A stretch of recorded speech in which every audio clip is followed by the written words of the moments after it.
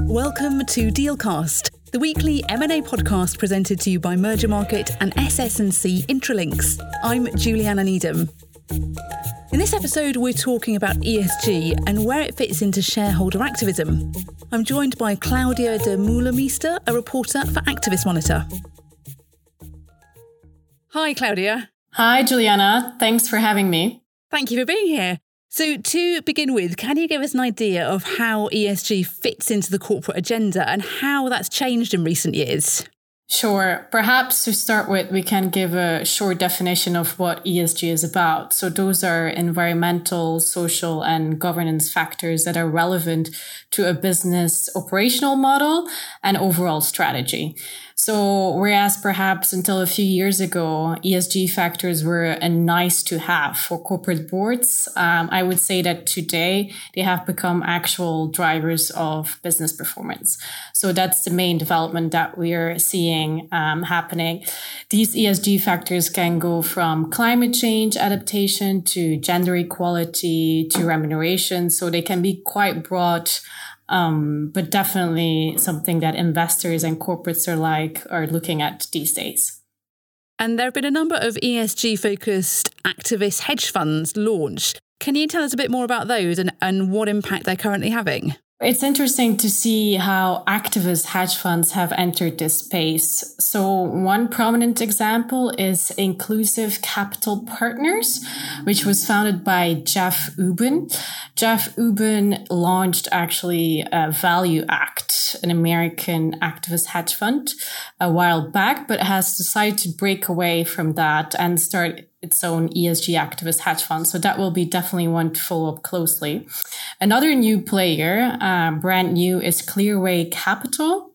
That is a fund that was created by a former portfolio manager at Shareholder Value Management, Gianluca Ferrari. So he's just in the process of setting it up. So that will be a very interesting case to look forward to as well. Can we talk about the British billionaire Chris Hohn, the founder of the Children's Investment Fund? He's really active in this space as well, isn't he? What's he up to? Yes, Chris Hohn is probably the most clear example of how ESG has been used within activist hedge funds. This year in particular, he has launched a climate resolution at all his investee companies, basically forcing all corporates to prove how they're being impacted by climate change, disclosing proper greenhouse gas emissions. So that's a main topic that has definitely gained attention. He's also famously one of the major donors to Extinction Rebellion. So he's been very, very active in this space. It remains, however, to be seen how institutional investors and, let's say, more pure responsible investors are reacting to this rise of ESG hedge fund activism. So one of the examples we're looking at now, for example, is Danone, the French consumer company, who has received quite some criticism and has been forced to divide the roles of CEO and chairman. This was pushed by a number of activist hedge funds in the stock, but this was actually a long-lasting demand from responsible investors and ESG pure play investors in the stock. So it's interesting how they might have the same eventual outcome, namely the splitting of these roles, but it remains to be seen whether the activist hedge funds have more than just that as a demand. So we might see more demands coming forward from these players, and we'll see how the institutional investors will react to that. And on climate change, what are the new climate-related reporting measures that companies will have to include in their accounts from this year? Yes, so it's really interesting to see how governments are forcing companies to really properly disclose their climate change adaptation strategies. So one major element is the Task Force on Climate-Related Disclosure, which is a coherent system to disclose the risks and opportunities related to climate change. So that will help corporates to properly present publicly how their business will be resilient and viable if temperatures rise, let's say above 2 degrees Celsius, pre-industrial levels. So those are very specific climate change scenarios where companies need to disclose how their businesses will be viable or not in those kinds of environments. So that's one way in which the government is pushing public companies to disclose these risks and opportunities. So there's a big focus on climate change and corporate governance. What else are we seeing alongside those in the ESG space? What other issues are being raised? Yeah, so I would say that ESG has definitely gained momentum during the pandemic, just because everybody is sitting at home and there is way more scrutiny on how work will develop going forward. So on the E, we've discussed climate change. On the G, there is quite a large consensus that there will be more scrutiny on directors' fiduciary duties on the board.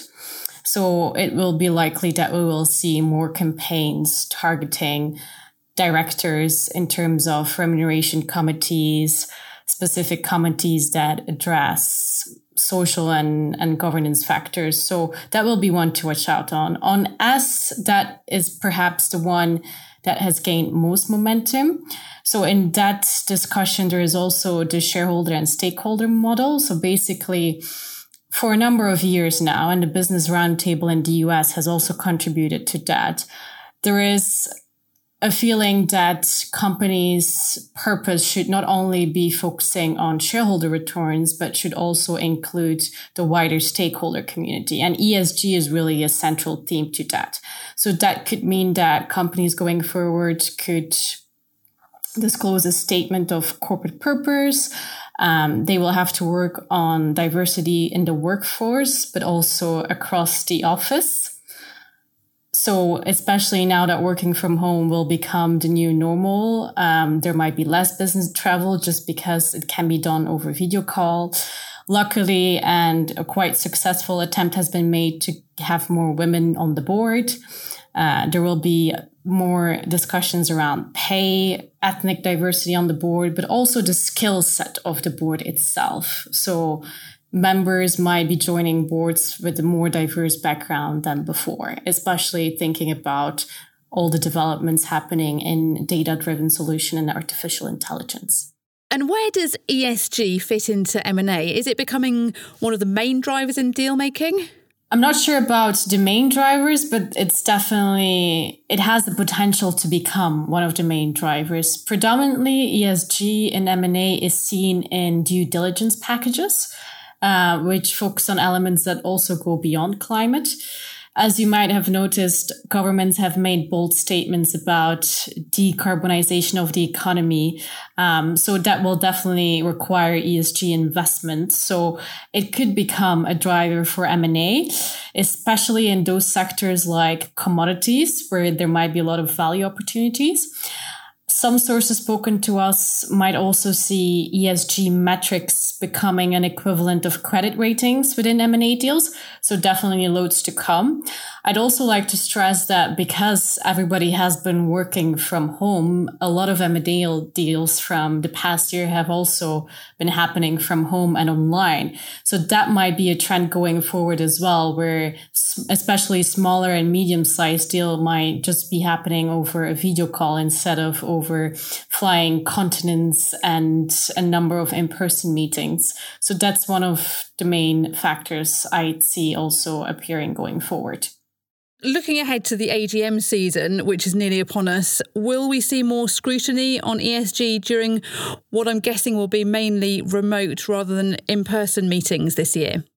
Yes, definitely. So the AGM season will be particularly interesting because now hybrid and online AGMs have become the norm. They will likely also continue to exist once the world has turned back to normal. There are some concerns around how investor voices might be equally heard in hybrid and virtual AGMs. But the kind of feedback we're hearing is that if investors were perhaps a bit more lenient last year so that companies could primarily focus on survival and on the immediate crisis of the pandemic, this year, we expect a lot more shareholder resolutions and potential opposition to remuneration plans. So I'd say the main topics to look out for will be CEO compensation, climate-related disclosure, and any social topics that might be relevant to particular businesses. So those will be the main drivers of conversation in the going AGM season. Great. Claudia, thank you very much. Thank you for having me. That was Claudia de Meulemeester speaking to me, Juliana Needham. Thank you for listening to this week's episode of Dealcast presented by Merger Market and SS&C Intralinks. Please rate, review and subscribe to the podcast. You can find us on Apple Podcasts, Spotify, or look out for your Merger Market news alert. For more information, check out our show notes. Join us next week for another episode.